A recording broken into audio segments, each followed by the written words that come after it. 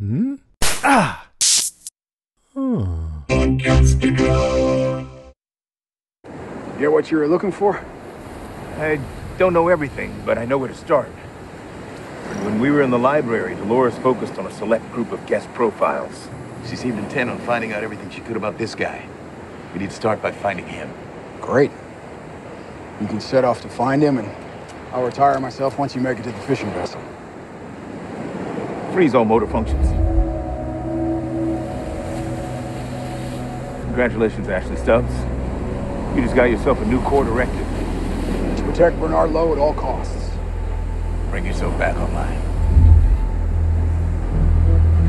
Wanted my help, you could have just asked for it.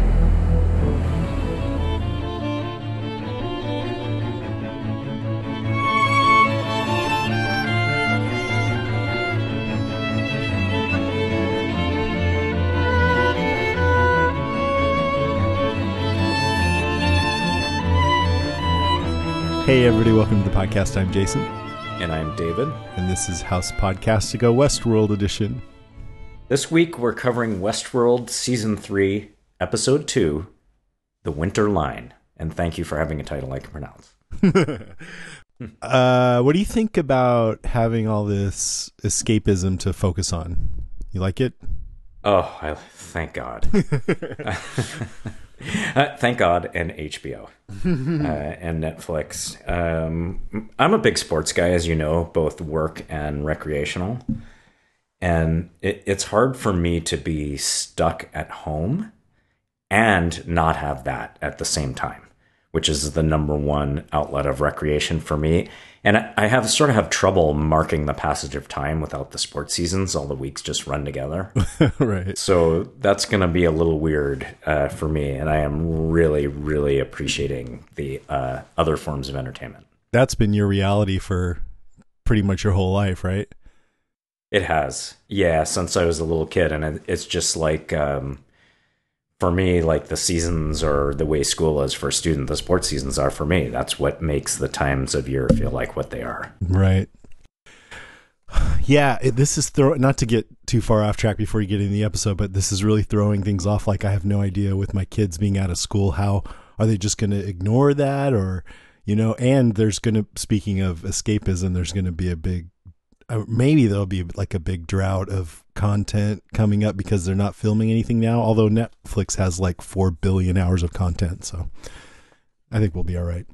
That's a really great point. I did not even think about that. The fact that whatever was in production probably can't be right now. Yeah.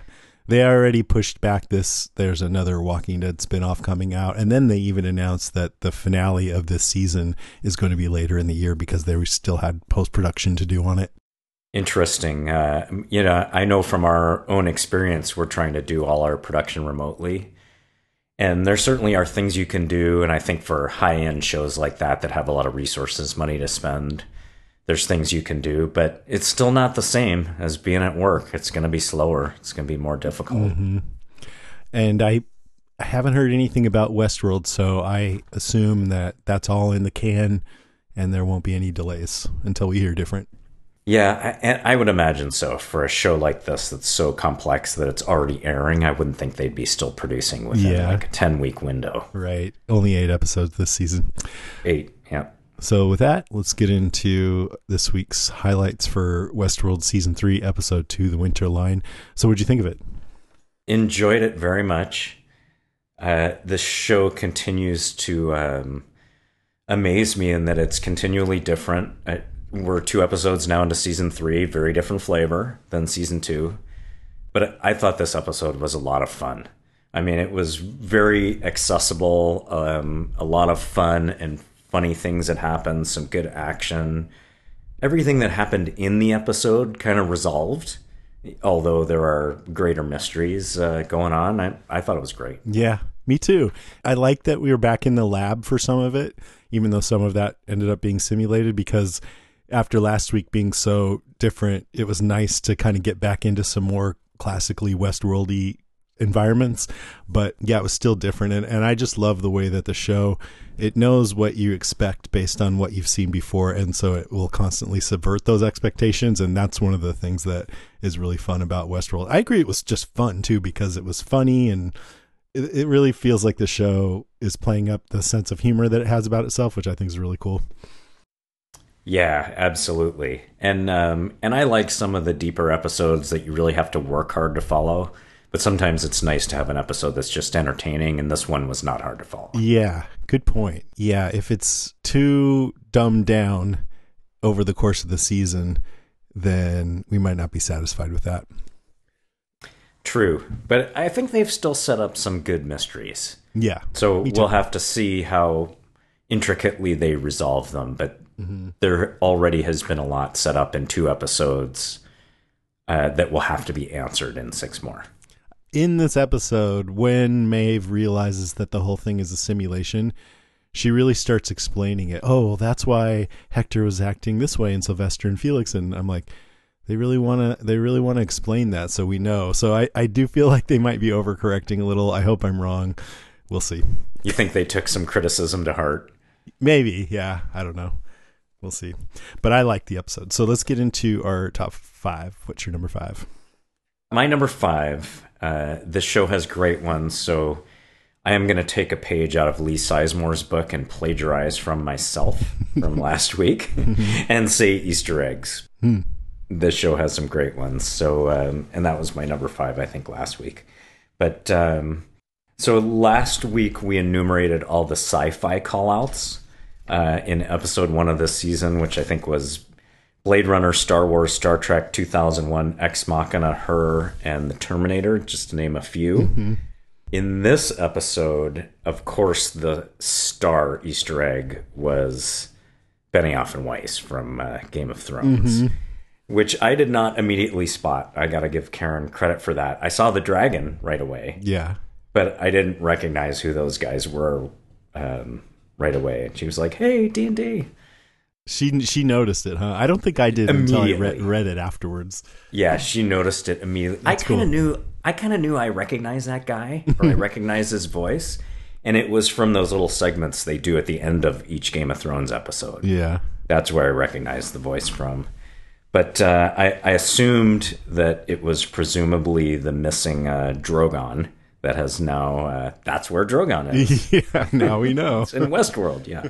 And or in a Westworld simulation. And the tech played by Weiss said he has a buyer in Costa Rica, which sharp-eyed watchers will notice is a reference to Jurassic Park, the fictional island Isla Nublar, located off the coast of Costa Rica.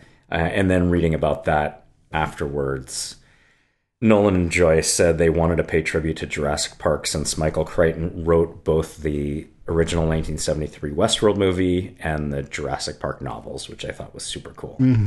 Totally. And going on with what Nolan said, I was of the theory that the lovely people at NBC Universal probably had a lawyer sitting and watching every episode, waiting for the dinosaur so they could make a friendly phone call to tell us to cease and desist. So we found a way to blend those 2 pitches we wanted to do into one ridiculous moment in our series. I mean, that's just great. Fun. Yeah, and the episode was already fun, so this kind of went along with that. Yeah. And then the other Easter egg I really loved in this one was Medieval World. And I know this is part of this world, but that also was part of the original movie when it was Westworld, Medieval World, and Roman World. And the fact that one of the Medieval World characters was playing the Westworld theme on a lute was fun. Was Medieval World in Westworld, or did it debut in Future World? No, it was in Westworld. It was in Westworld. There were 3 parks in Westworld: Westworld, Medieval World, and Roman World. And then the sort of like in the TV show, they start going across the borders from one to the other. But so with Medieval World, and I'm not sure if they're calling it that, but that's what it seemed to be. We've seen Westworld, the Raj, Shogun World, Medieval World, and now War World. It was a simulation, so assuming that's real, there's 1 park left. Yeah, 1, because there were 6 total, so We don't know. There's a discoverwarworld.com that has kind of a general message for Delos Destinations Park offline. Delos Destinations regrets the temporary closure of our parks. Blah, blah, blah. New prospective guests should refer to our video resource catalog in preparation for a future stay and will be notified once park reservations are reopened. Please check back in again soon. Your life without limits will resume shortly. So maybe that's an indication that it is one of the 6 parks. That's a little too close to our real world right now. This whole thing is, including the lab techs standing around hoping they're not about to be laid off. Yeah. Yeah. Not to laugh, but yeah, totally. Gotta laugh. Yeah, you gotta laugh, or else you're gonna cry. Yeah, that I love that. I loved seeing them. I know that George R.R. Martin has joked about Game of Thrones being one of the parks in Westworld, and I think that's what led to this. Although you're right, medieval world too, so maybe it was a combination of both. Yeah, although the medieval world people did not look like Game of Thrones people. I know, yeah, they weren't dressed right. But the dragon, I think that was Drogon, just smaller. But yeah, it's not saying that Game of Thrones was actually a simulation. It's just a nod to it. Yeah, but it makes you feel good to know the same shows that you like, the creators of one of your favorite shows also like. Yeah, totally. If Game of Thrones was a Westworld park, I'm not sure who the guests would be anyway, because most people don't seem to fare very well. You know? That's true. Like if you were visiting King's Landing when Daenerys also visited, you might not like it so much. Pretty much at any time. Yeah. If you visited anywhere, anytime, it may not go well for you. Yeah. But you know what I like about it? I don't know if that was just a throwaway and we're never going to see that park again anymore, because I don't know how much we're in that part of the story anymore where we explore stories within the park.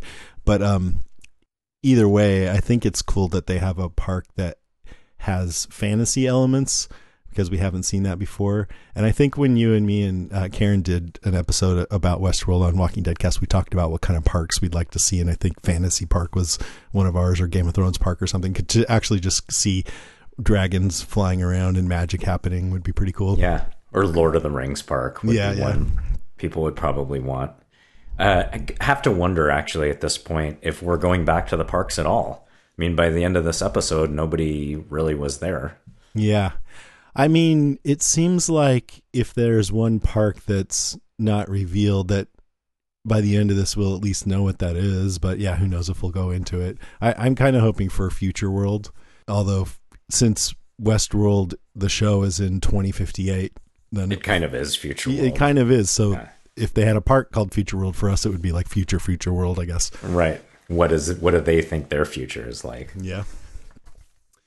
Okay. My number 5 is Maeve fake outs, because I liked that the Maeve stuff was Westworld doing one of the things it does best, leading you down a path, and then you realize things aren't what they seem, and then you realize things aren't what they seem then either. And Maeve was kind of right there with us, kind of having her mind blown and having realizations. And so first, it seems like she's just in another park, this time World War II themed. It reminded me of when they went to Shogun World. It's like, oh, let's explore a narrative in this other park. But by this time, she's been through so much and she's still aware. So she's like, let's just get out of here. She sees her lover, Hector, who's Ettore. And they start getting caught up in the storyline. And it's a classic war movie storyline where they have secret plans that they need to get out of there to save the soldiers. I mean, did you see 1917? Yes, we did see that. It was kind of similar to that. Yeah, not too different.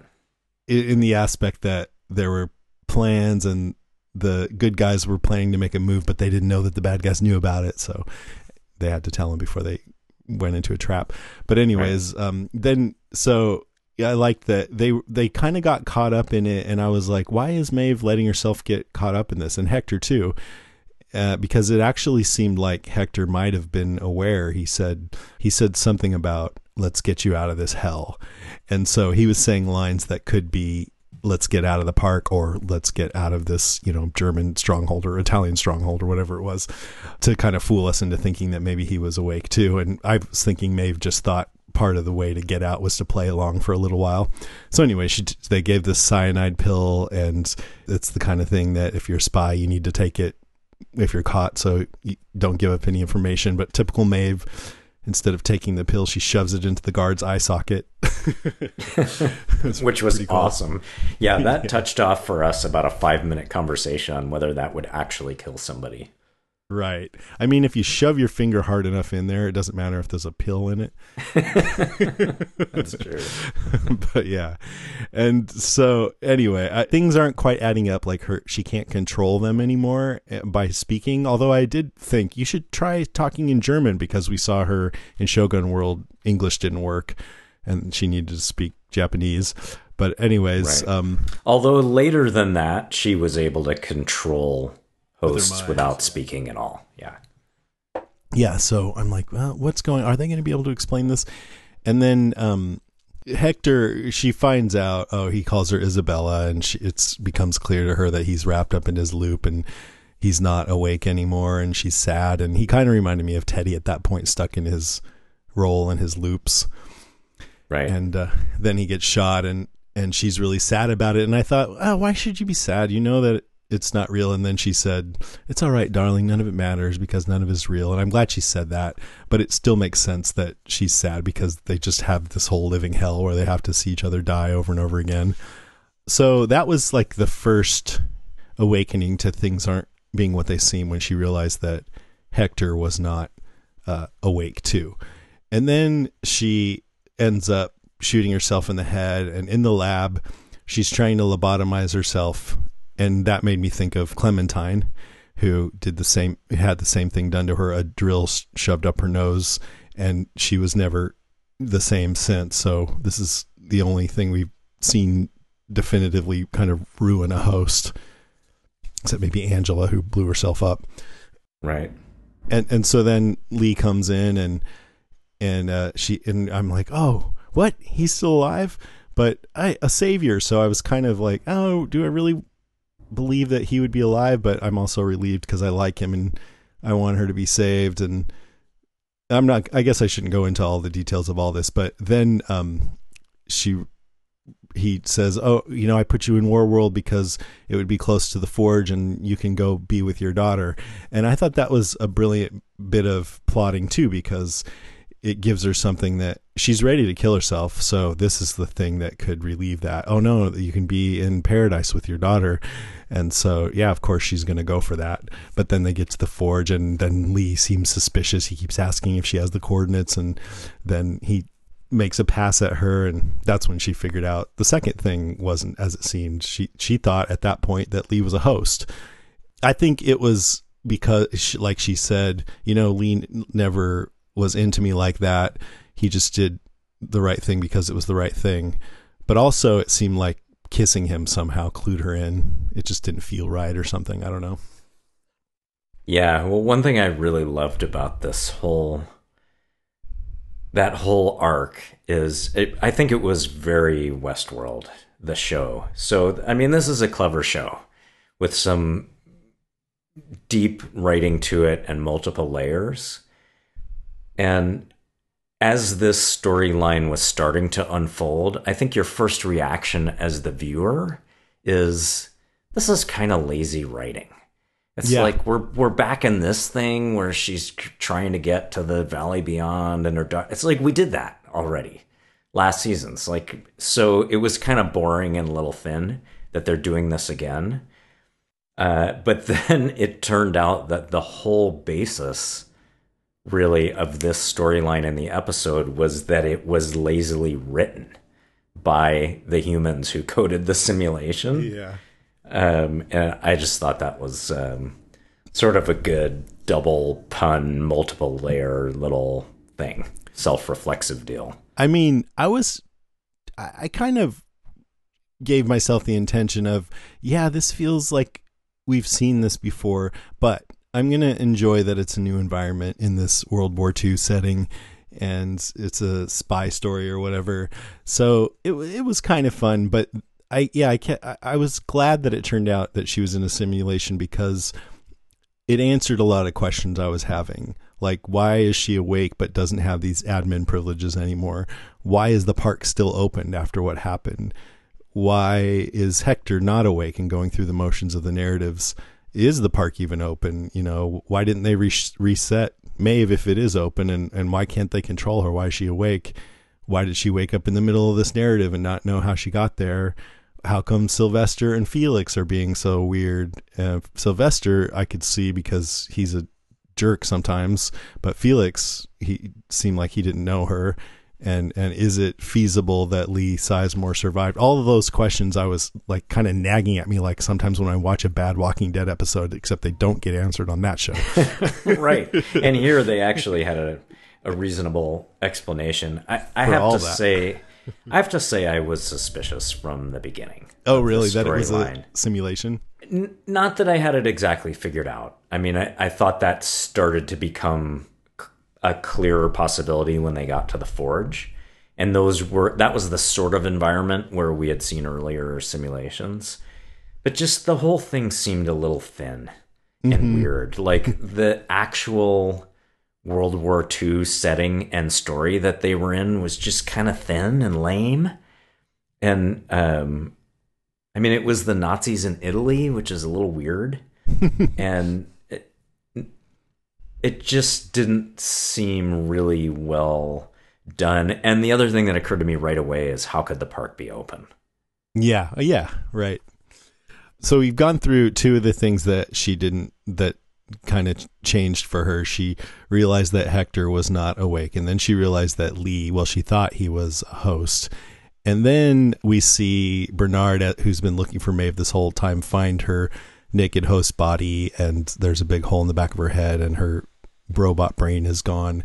And right then, this might be where it's a little lazy for me. At that moment, they switch over to her, and she's saying to Lee, "You're not Lee Sizemore, you're just a copy." And he's like, "Don't be ridiculous, I'm Lee Sizemore." And then it all just starts melting away and revealing that it's a simulation. And I was like, what prompted that? Why did the simulation reveal itself? I'm not sure. But anyway, it did. Yeah, not sure. Maybe it was just, I think we're given to understand it was sort of just hastily created for a particular purpose, and maybe just can't stand up under questioning. Yeah. Like, because when she questioned that character, it fell apart. We know that Serac is arranged all of this. And sometimes people don't respect what good writing is. He's like the Michael Bay of Westworld Park. Right, and maybe they just didn't have time. I mean, if you remember, a lot of the season 2 storyline in the park was all the like kludges and jury rigs that the Delos people were doing to try to get things to happen. Right. On the fly. When they were in a hurry and didn't have the resources and were on the fly. So as soon as she realized she was in a simulation, the aspect ratio changed to widescreen with the bars on top and bottom, and they just could not put those in from the beginning, or else we would have known what it was. So as soon as it was revealed, then they did that. But I wasn't thinking that it was a simulation, because I think it was good of them to do it as they were introducing a new park, because my focus was on that, on the newness of that. And so I wasn't thinking about the whole simulation thing. So when it was revealed to her, it was a surprise to me. I mean, I was wondering what the hell was going on, you know, especially when Lee was fixated on whether she knew the coordinates to where Dolores had sent off the Sublime. And I'm still not exactly sure why that was important information. Yeah. And I think right from the beginning, that was intentionally, but sort of a questionable note. Like, he walks in, you're glad to see him just because you like the character, you like the actor. And it was really fun to have him in this episode. But it didn't make sense. I mean, we saw him die. There's no way he could be still alive. It just, that would have been so cheap in the writing. It's not like this show. Yeah. And I don't want that, because even though I like his character and I was happy to see him, I want to feel like there are consequences on this show and that there are stakes, and I want to fear for the human characters on the show going forward and stuff like that. Yeah, and not only he's still alive, but like still doing the same job, Right. which wouldn't have even made sense. So, And I liked when Maeve said Lee Sizemore died a good man. That was yes, impactful for me. yep, agreed. Okay. That was my longest one. What's your number 4? Well, I'll continue with the same parts of this same thing because this was my number 4. We both used the word fake out, which I like.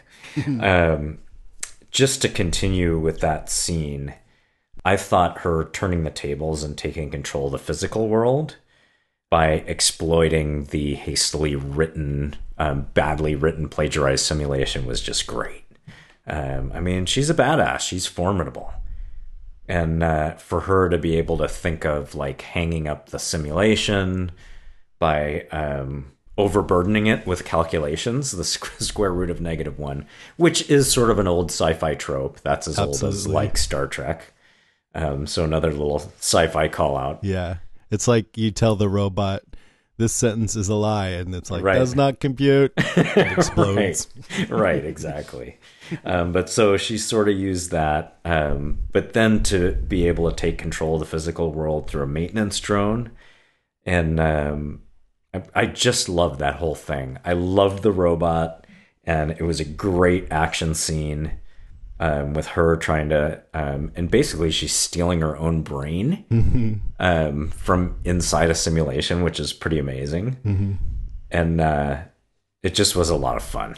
I thought it was awesome. Yeah, me too. I was a little bit like, wow, that maintenance drone is pretty tough. It's like taking out guards, killed a couple of them. Yeah. But it was cool. And it was neat that she was able to do it. And I liked as soon as it pulled her pearl, they're calling it them pearls now, out, that she collapsed inside the simulation. Yeah. And that was interesting because at that point, what's controlling it? I guess she gave it the instructions. That's and then I it was presume. just carrying them out. Yeah. At a certain point. But I loved seeing the android's perspective, and it was like making choices. I kept freezing it to see what it said on the screen, like the little Terminator like display.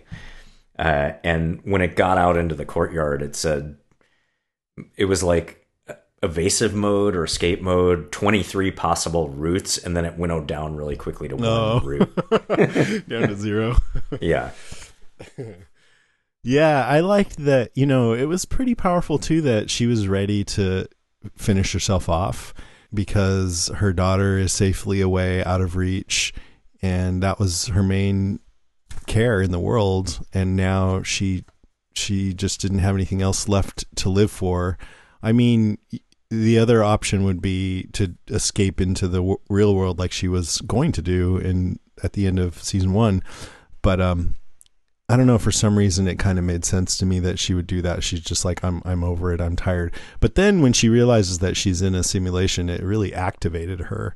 And she said with a lot of energy to Lee, the sooner you come to terms with the fact that you're nothing but a pawn in some sick bastard's personal game, the sooner we can get on with it. And he goes, get on with what? And she goes, winning. So she's back to her sort of conquering self, which was kind of cool. As soon as she figured out what was going on, then she suddenly had a goal, and she's pretty fearless and unstoppable when she has a goal like that.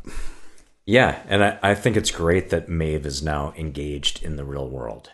Yeah, that was the first time. Yeah, she always had this goal that was heartwarming, but it was a dead end.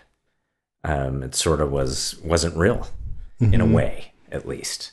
So now at least she's in the real battle. And a lot of times too, when we've seen her, she's still figuring things out. Even when she was trying to escape the park, she didn't realize that she was following Ford's programming. So now she's pretty much fully aware and in control and everything. Well, not anymore. Not by the end of this episode, I guess. Yeah, she's aware, to go through, but not in control. Yeah. So that was my number 4 too, just her escaping. So what's your number 3? Okay. So my number 3 is Bernard back in control of his own storyline. So for a long time in this show, really from late season 1 on, Bernard doesn't have a great deal of control over events, although he does take control of his destiny at points in season 2 and accomplish certain things and make some choices. But he always seems to be sort of under someone's thumb, so it's Ford for a long time, who is first orchestrating him without his knowledge. Then he's orchestrating him with his knowledge. He can't do anything about it. Then to function, Bernard has to make him up because he can't quite function without him. And then after a period of independent choice, then he's sort of under Dolores's thumb, who recreates him. And he's spent the whole first couple episodes here worried about being under her control. But so he makes it back to Westworld. He doesn't find Maeve, but he does find Ashley Stubbs, which is another character I really enjoy. So I'm glad he has come back into the story. Mm-hmm. We learned he was a host right at the end of season 2. I was resisting that even then. I thought, because he was saying things like, this is my role, and just sort of using the language as if he were a host. But I thought he was being so obvious about it that he was just kind of being playful or something. But I was wrong. Yeah, and one question they've never answered is why the little scanner thing didn't reveal him to be a host. But we find out that Ford had given Stubbs the assignment of helping Bernard make it off of the island. And we don't really get a download from Bernard about what he learned when he scanned himself. We do get to see some of his memories, which was interesting. But I think we assume at this point that he's learned he's not under Dolores's control, or his code is not corrupted, or maybe not. I'm sure we'll find more about that. Yeah. I mean, here's what I think is Stubbs had to disconnect it before Bernard was ready. And so I think maybe Bernard didn't get what he was looking for. What he did get through that process, he figured out that Dolores was really interested in Liam, whatever his name is. That's Liam Dempsey. Liam Dempsey, that's the CEO of Insight. And so that's his next goal, to go find him. But I feel like the reason why they had him Stubbs disconnected early is so that would seem still unfinished, and that there is still something wrong with him, and we don't know quite for sure what it is or why. Yeah, or maybe he's not sure. Mm-hmm. I thought this show always has so much irony in it. Now Bernard is controlling Stubbs and using him the way Ford used to use Bernard. Mm-hmm.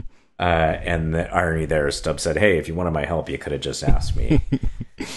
So that was really funny and clever, I thought. That was a great moment, because Stubbs is ready to kill himself, and he tried and failed, and then he's like, okay, I'll help you get off the island, and then I can do myself in, and he even pulls out his gun just to remind us, and he's such a likable character. We're like, no, we don't want. And then when Bernard did that, freeze all motor functions, and then quickly reprogrammed him, and guess what, your new objective is to protect my life at all costs. And then he's like, you could have asked me. And then Bernard smiles, and it just felt like a triumphant moment in some buddy movie or something to me. Yeah. But the interesting point is that there's still some subtleties to the way these different hosts behave. So Stubbs is clearly self-aware. He knows what he is and what he's been doing, but he doesn't have full control over himself. He is still able to be controlled. And that doesn't seem true of Dolores or Maeve. No. And Bernard, I guess the jury's out. By the way, I read also that Stubbs' fight scene had to be rewritten because he couldn't do some of the things he was supposed to do because he hurt his arm hanging up a quote-unquote really heavy TV. Yeah, his bicep tore off his bone or something. Pretty bad. They still made it look pretty good. Yeah. But yeah, now there was a reference to tragedy. He's like, I don't have a tragedy like you guys, because we've learned that the hosts have this cornerstone tragedy, and that is one of the things that helps them come to consciousness and be aware and be more human. And Stubbs is more he just says, Ford didn't write me some tragic backstory. That's your bag. I had a job to do and my job is over. He's just more matter of fact, pragmatic, and he doesn't have that kind of human suffering to him. But he does have an awareness that most hosts didn't have. I think he's known all along that he is a host. So it's really interesting because he's actually more aware in some ways than most of the hosts were, but he still doesn't have that humanity to him. So it just makes him kind of a unique creature. Well, and you also get to know what a long game Dr. Robert Ford was playing.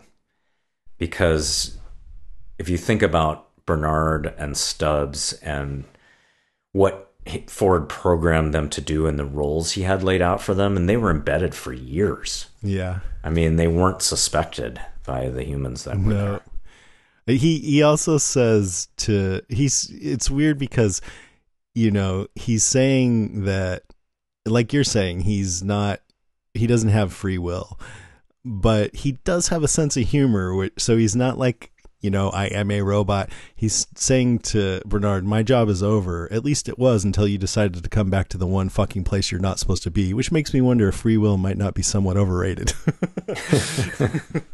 He's got a good point. Yeah. It's kind of funny. Okay, let's see. My number 3 was Stubbs, who I always liked just fine, but this episode really made me like him a lot more and just be glad that he's now Bernard's bodyguard. And I think it was because he just seemed so noble, I guess.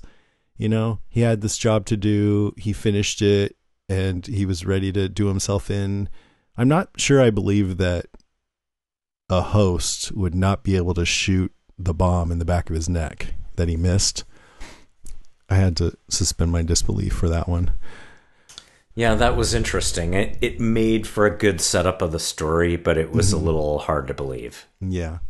But then I liked, Bernard discovers him. Oh, he goes, you're one of them, of us, I mean. I like that line because Bernard has spent so much time thinking of himself as human and host as something else. And then Stubbs like, no shit.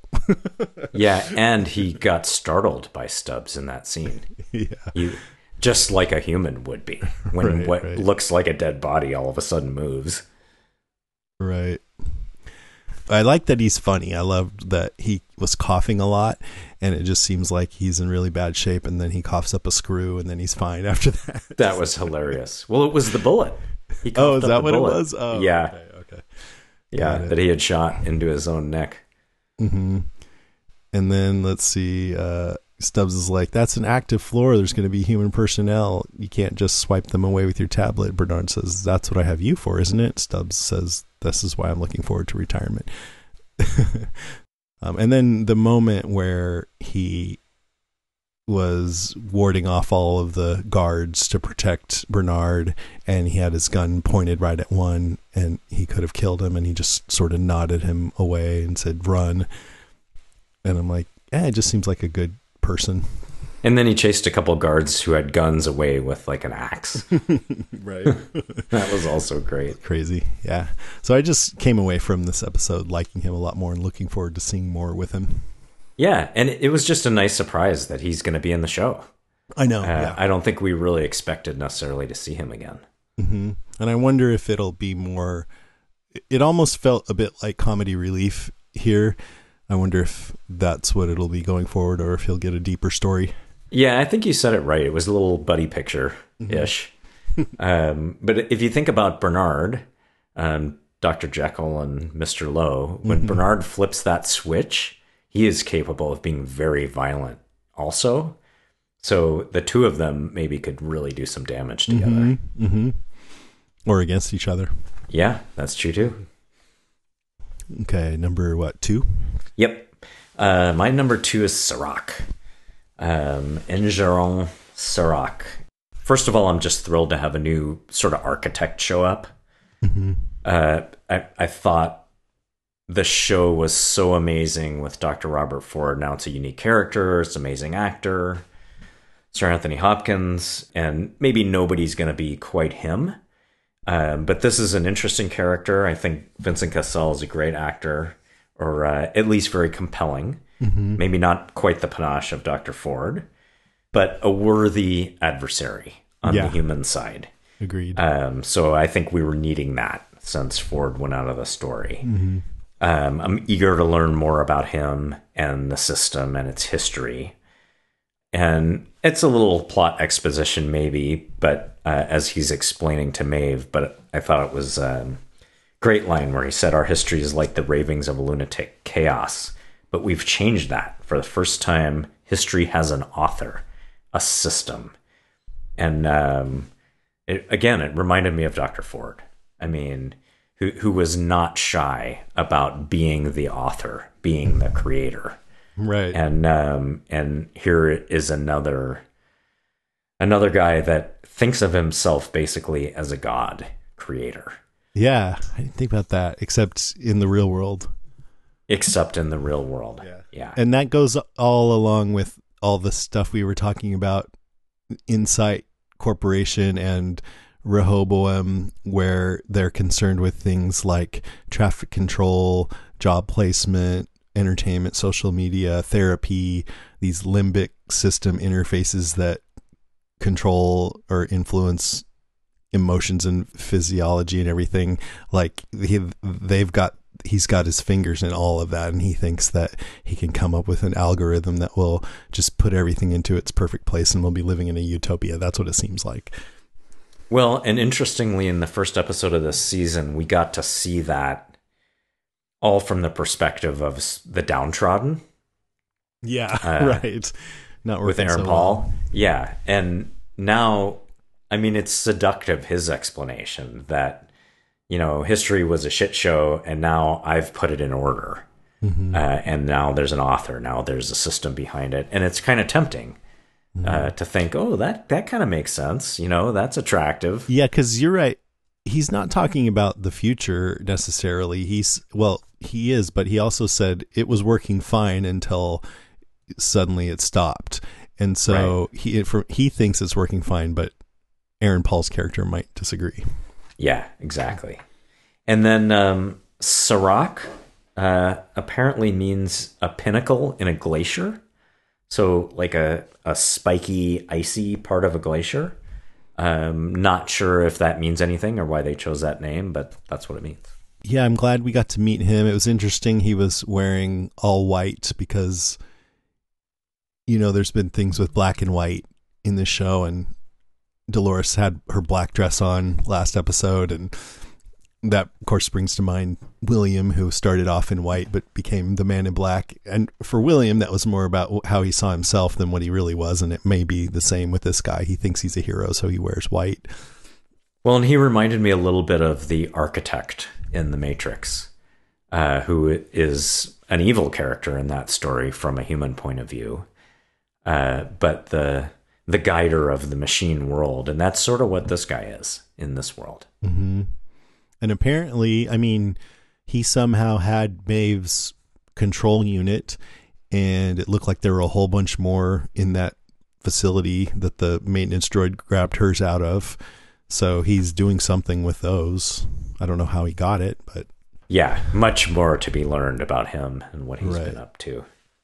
And so he says, we're in the middle of a war and I need to help win it. It seems like I don't think Dolores has gotten hold of Rehoboam or anything, but I think my take on it, and I could be wrong, is that he's used the algorithms of this artificial intelligence to figure out that she's a threat.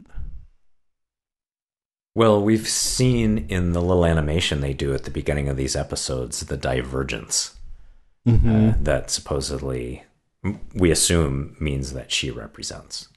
Yeah, so you think, I was thinking those graphics that we keep seeing are manifestations of whatever calculations that thing is doing.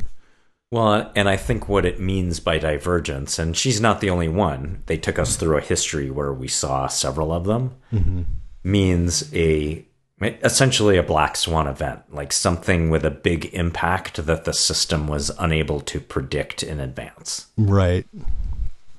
Yeah. Similar stuff going on in devs, by the way, that one I keep mentioning. Interesting. All right. So on the list. So Serac wants Maeve to track Dolores down and kill her. How do you think he decided to enlist Maeve in this war? So I will talk about that in my number one. Okay. Maybe I should leave that then. But Maeve has a good point when she says that, he should know that she doesn't give a crap about the fate of humankind.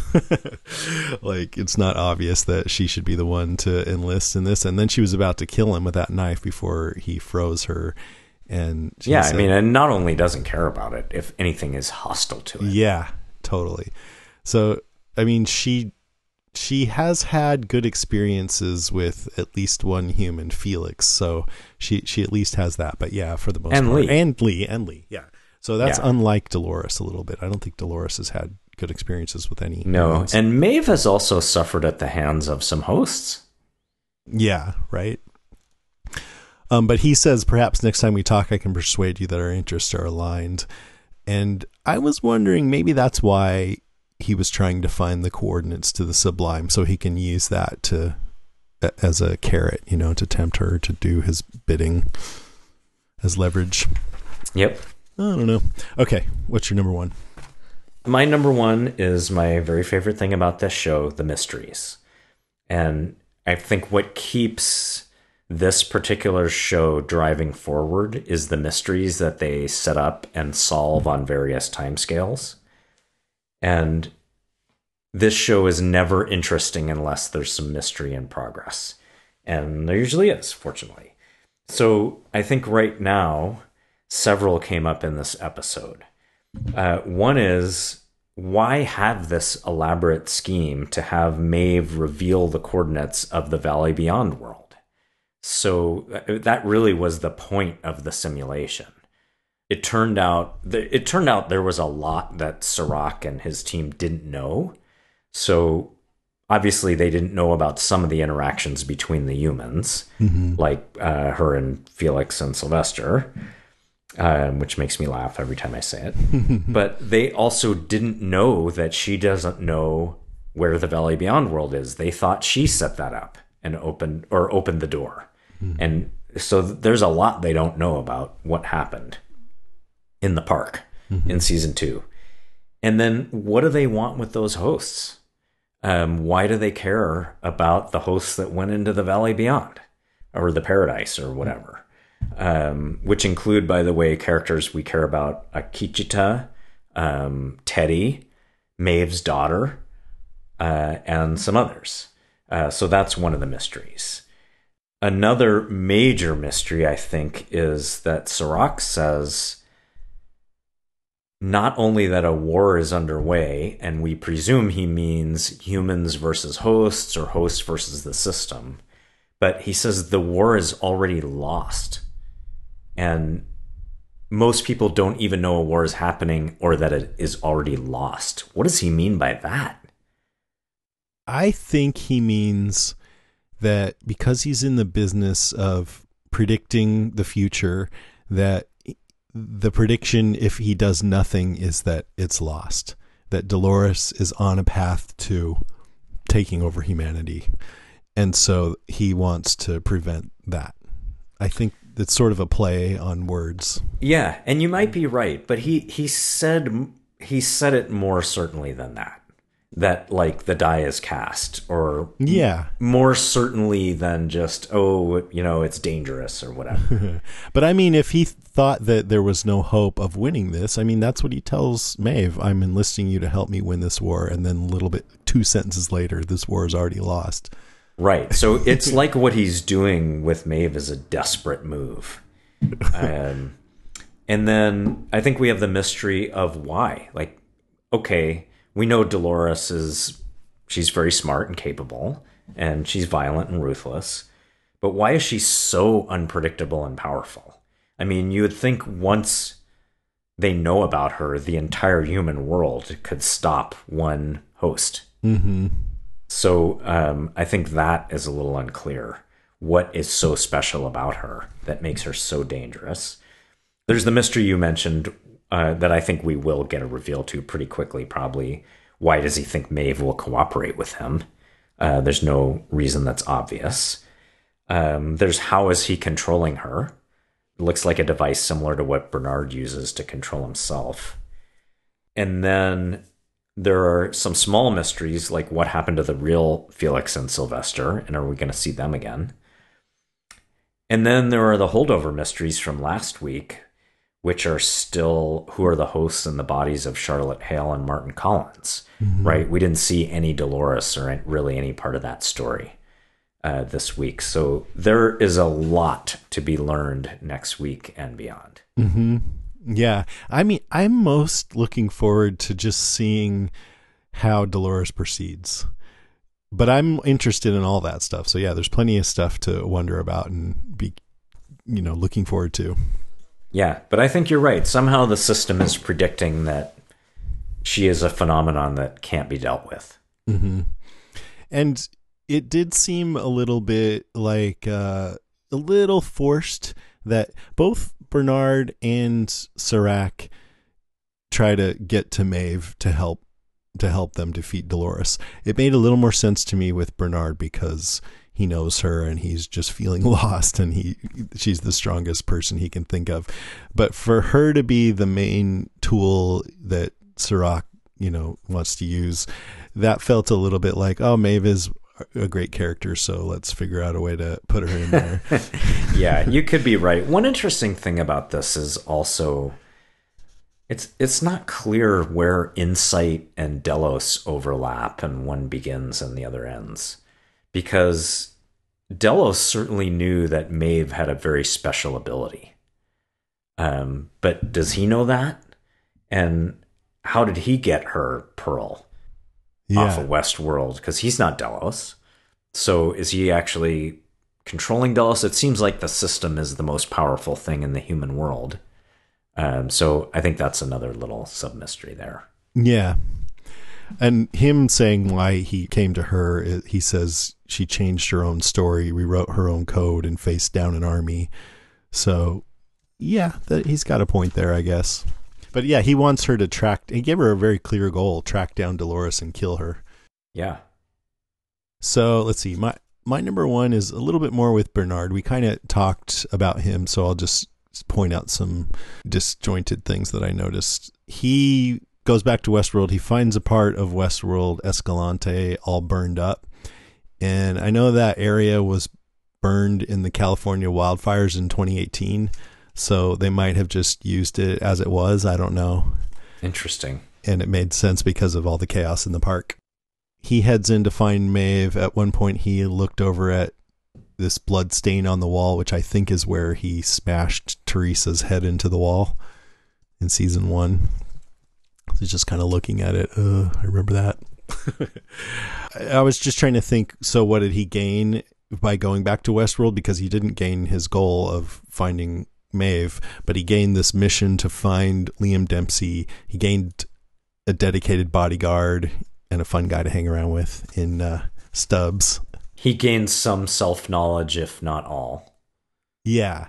And maybe, he mentioned that if Dolores had planted a corruption in his code, that same corruption might mean that he would create a tablet that would ignore it, talking about the tablet we saw used in episode 1. So maybe he got a clean tablet too that he can further explore himself with. Great point. Yep. He could have taken that with him for that purpose. I think one of the suspensions of disbelief in this episode that's a little lazy that you just have to go with is he had a really easy time finding the island and then just walking onto it, which kind of seems implausible.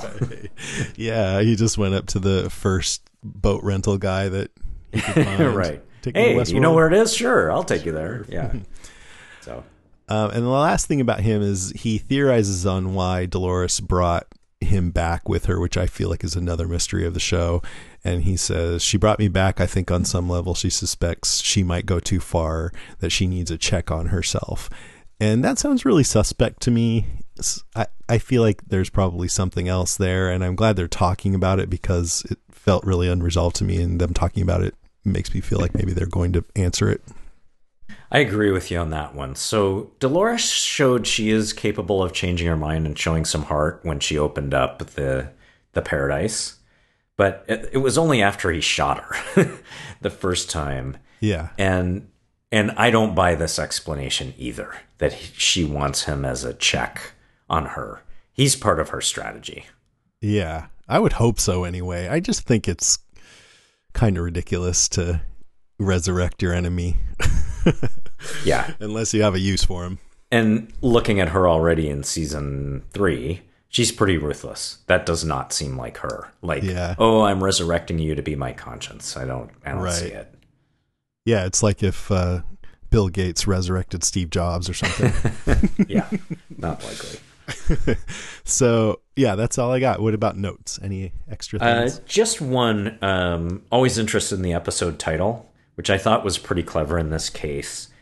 The Winter Line, which refers to German and Italian, but really German fortifications that they built in Italy during World War II. So essentially defensive fortifications that they built when they were occupying Italy, knowing that the Allies would invade. So this is kind of in the 1943-44 winter. I thought it was sort of an interesting choice for the War World, or for the fake War World simulation. I mean, this is not exactly what you think of in World War II. Like the if you were going to amuse guests, you wouldn't put them in the German occupation of Italy in like late 1943. Right. Like, this is not glamorous. It's not the French Resistance, or it's not. Yeah, you're right. You know, it's not D-Day. It's not the Battle of the Bulges. There's nothing glorious about it. And what I thought was clever about the title is that ultimately the Winter Line didn't work. It maybe slowed down the Allies a little bit, because this is the south of Italy where they were, where the Allies invaded from and then went up the boot. Ultimately, the Winter Line proved to be flimsy. It didn't hold. As Westworld ultimately did not hold the hosts, and as the flimsy simulation ultimately did not hold Maeve. So I thought a good analogy there. And it reminded me of the movie Patton, which is one of my favorite movies. Patton said, "Fixed fortifications are a monument to the stupidity of man." So most famously, the Maginot Line for the French in World War II, which did not work at all. So this is a little bit of a German version of that. And by the way, this part of the episode, it was really a beautiful setting in Old Town, was actually shot in Spain. Yeah, Sirach's home. Yes.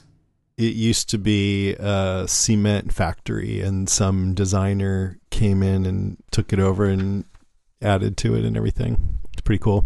Yeah, it looked really neat, I thought. Interesting. Okay, so my notes. Let's see. This is more of a reminder for listeners in case you forgot, but Maeve told Hector that the secret plans are as empty as the safe that he used to chase. And that was his whole narrative, to go into Sweetwater, shoot the place up, make off with the safe, and then back at camp, all his guys killed each other over it before they could find out what was inside. So when Maeve was trying to wake him up to what was going on, she opened the safe and there was nothing inside. Right. And those drones, they're using, those creepy drones used to not be out in the public eye, but it was kind of a throwaway line. But I think Stubbs said that they were using them because they lost a lot of men in the massacre, and these were their replacements. I like that. They were those drones were a great sort of creepy part of season 2, so I was glad to see them. Yeah, totally. And then it was kind of ominous when they started walking towards Bernard, and then he just swipes them away with his iPad. Yes. Just like we wish we could do to people with our iPads. Yeah, we need an app for that. Yeah. Okay, that's all I got. Let's take a little break. There's more to come. Stay with us. Go away, go away, go away, go away, go away, go away, go away, go away.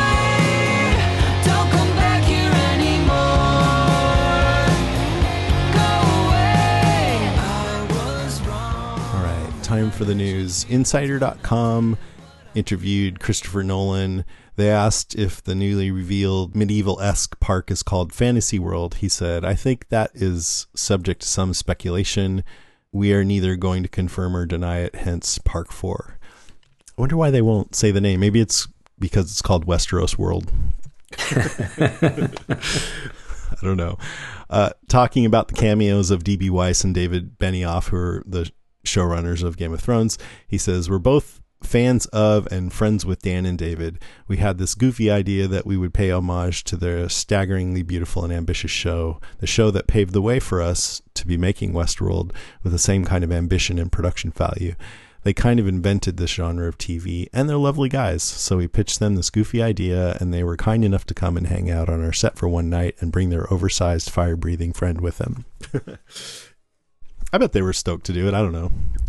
Do you think the that dragon was just animated, or was it a prop left over from one of the sizes they would have needed on Game of Thrones? I'm pretty sure it was completely CG. Yeah, I think he was just being cute. Yeah. Next, Deadline.com says Sunday night season 3 premiere last week drew 1.7 million viewers across the night, which is 2 plays on HBO plus digital, down from season 2's debut episode, which drew about 3 million total. Viewership, though, tallied above The Outsider, Watchmen, and Succession premieres, despite competition from the Democratic debate until 10 p.m., which was just a week ago and feels like it was like a year ago. Oh, yeah, or 3 years ago. Yeah. They say digital viewing is expected to grow, particularly given the current climate with coronavirus shutdowns and the fact that many viewers are staying home. This past weekend, both time spent and unique users on the HBO Now platform reached their highest levels since summer, HBO says, with preliminary data from Monday indicating continued gains into this week. So people are home watching TV. Yeah, I mean, I'm glad that it's doing well vis-a-vis what's on HBO right now. Yeah. And hey, nothing wrong with 1.7 million people watching your show. And I think it has had some cultural impact because it's so unique. But I also think culturally, I mean, this is not a Game of Thrones. Right. It's just too intricate to have a mass audience. And I think part of that is you can't jump into it. Like, you could jump into Game of Thrones. Yeah, it was an intricate plot, but it was so action-based and character-based. You could jump into it. You can't jump into this thing. You have no idea what's going on unless you watch the entire series. I also just think that especially, well, season 1, but especially season 2, it took so much thinking, and you couldn't really enjoy it if you didn't really sit down and try to figure it out. And a lot of people just don't want to do that. And so they should listen to our podcast. But yeah, exactly. That's what we're here for. Yeah. But I think that because of that, you know, the viewership is, you're right, 1.7 million people watching your show is great. But I think also that it can't be sustained as long as Game of Thrones was. I would suspect that it has another season or 2 left. What do you think? Yeah, I would not be shocked if this series wrapped up in this season. I hope it doesn't. I love it. I would be because they haven't announced that. You think they would surprise us with it? That's true. I don't know. And everything is changing right now with the economics of everything. Right. So it'll be interesting to see what happens there, and the pause in production for every show. Yeah. I think you could come to a conclusion in this season, but if they haven't already, then it would take another season to wrap it up. Yeah. And HBO doesn't tend to end their shows just randomly in the middle. Without closure. Yeah. That would kill me. Please don't do that, HBO. Yes. Don't create another Firefly. And then the last thing is, about from House and Garden, about Sirach's home. It says, in 1973, Spanish architect Ricardo Bofill discovered an old cement factory just outside Barcelona. Quote, "We found enormous silos, a tall smokestack, 4 kilometers of underground tunnels. Wow. Machine rooms in good shape. He identified several magical elements that were surprisingly modern, from surrealism in the building stairs that led nowhere to brutalism in its structure and absurdity in its strange proportions. Quote, seduced by the contradictions and the ambiguity of the place, we quickly decided to retain the factory and sculpt it like a work of art. The architect now works and lives in this stunning space and beautifully describes life there as a continuous sequence with very little difference between work and leisure. The factory dates from the early 20th century, thus giving the impression of living in the same environment that propelled the Industrial Revolution in Catalonia. I love that. Spain has some amazing architecture. Yes, I also think it's sort of funny that he spoke as if that was all intentional. What do you... All those combination of styles. The stairs that went nowhere, and the stairs that went nowhere were probably like, oops. Oh, right, yeah. That was supposed to be 3 inches on the blueprint, and it was 2 inches. Beautiful. Yeah. It's such a work of art. Yeah. All right, let's get into some listener feedback. All right. Michael Darwin says, now we know where Drogon went. Exactly. Mark McBurney says, another solid episode. Maeve's character is so good, and I've been wanting a Maeve Dolores fight since season 1. Yeah, that's a good point. And yes, that was a super cool Game of Thrones / Jurassic Park shout out. Okay, so this is giving me an idea for something we should do in a future episode, which is we should equate some of the Westworld characters to which character they would be in Game of Thrones. I mean, okay. I think Daenerys and Dolores is pretty obvious. They're like sisters. Yeah. Steve Barr says, I feel like the writers are out of their depth when it comes to computer technology. The square root of -1 is the same kind of thing done on sci-fi TV shows in the 1960s to confuse computers. Yes, that's true, which is why I think they did it, because this show does so many shout-outs to old sci-fi. Yeah. But the Maeve and Serac meeting felt off. Maeve is supposed to be smart and has a goal, so I don't think she'd be snarky, dismissive, and violent off the bat. She'd try to understand the situation and see how she could use it to her advantage before burning bridges. Interesting. Good point. Yeah, maybe so.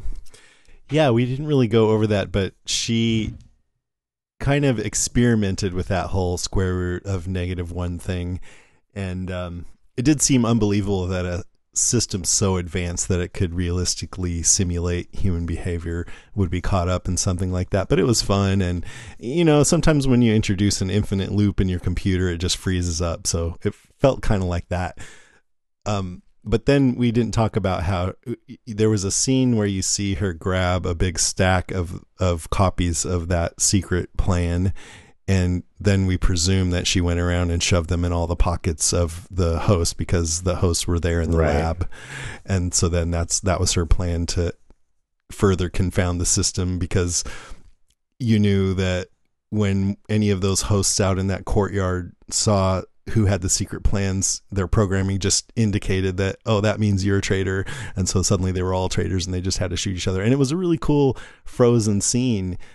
We've seen the host. I saw this in the after thing where they show the making of, but they mentioned how when you see the host freeze in Westworld, you can still see their hair blowing. But since this was a simulation, everything was frozen. And especially dramatic was the characters who were in the process of getting shot, and you see the blood splattering out from their body, just frozen there in the air. It's a neat effect.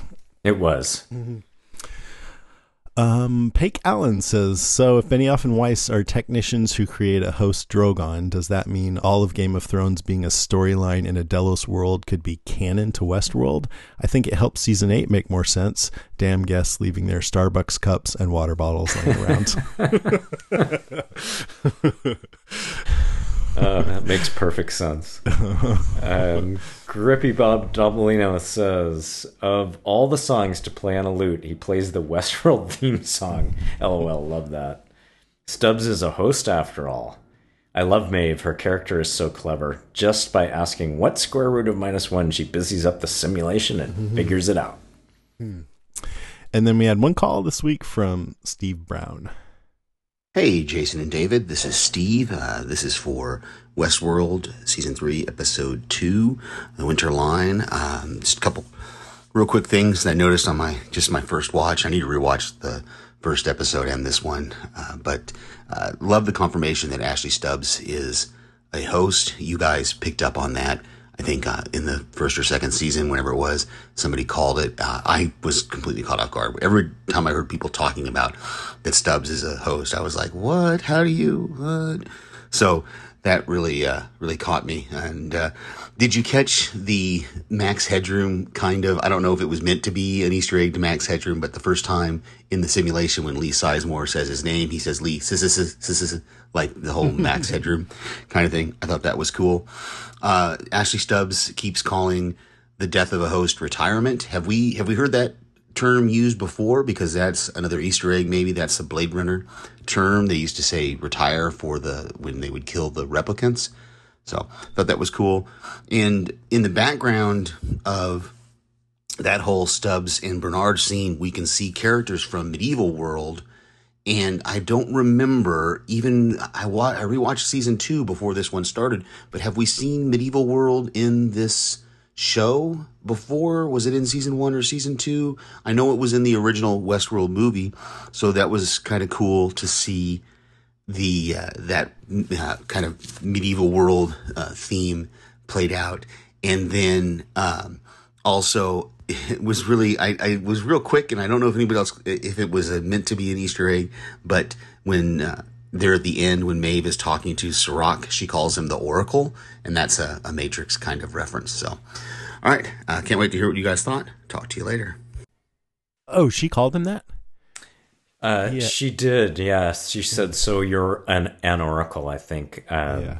Great call. 2 great catches. And I love the sci-fi references. And I did not catch either of those. I did catch him saying retired, and it sounded familiar to me. But I did not place it to Blade Runner. And that is exactly right. Yeah. That's the term they would use for killing a replicant. And the Oracle, yes, character in one of the machine characters in the Matrix. So great catches by Steve.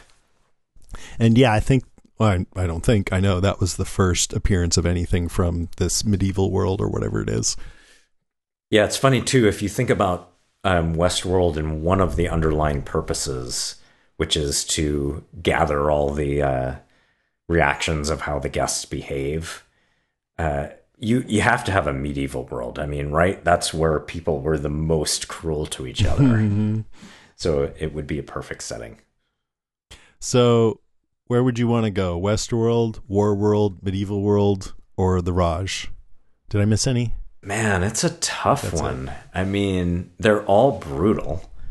They're all founded on brutality or Shogun World, racism, violence.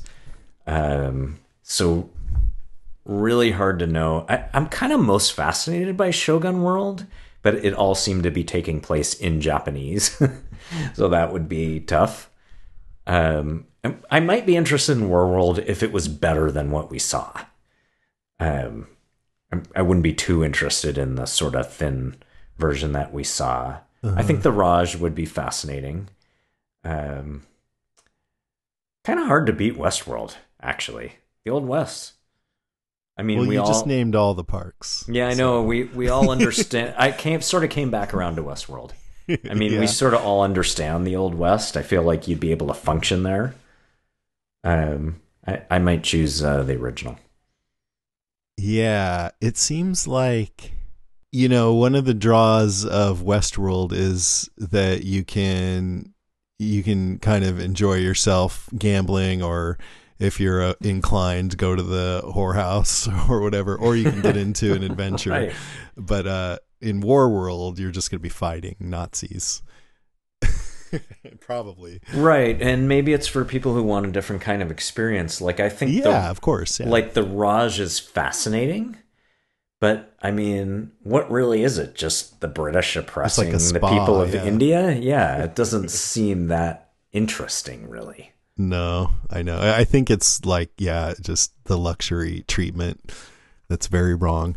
Yeah. But I think I would pick medieval just because of the whole magical thing. Yeah. Well, if they had magic in it. So the medieval world in the original Westworld movie was just like medieval times. It wasn't. But we know magical. this one has dragons. True. So that you're right. There's a fantasy element That there. differentiates it. Yeah.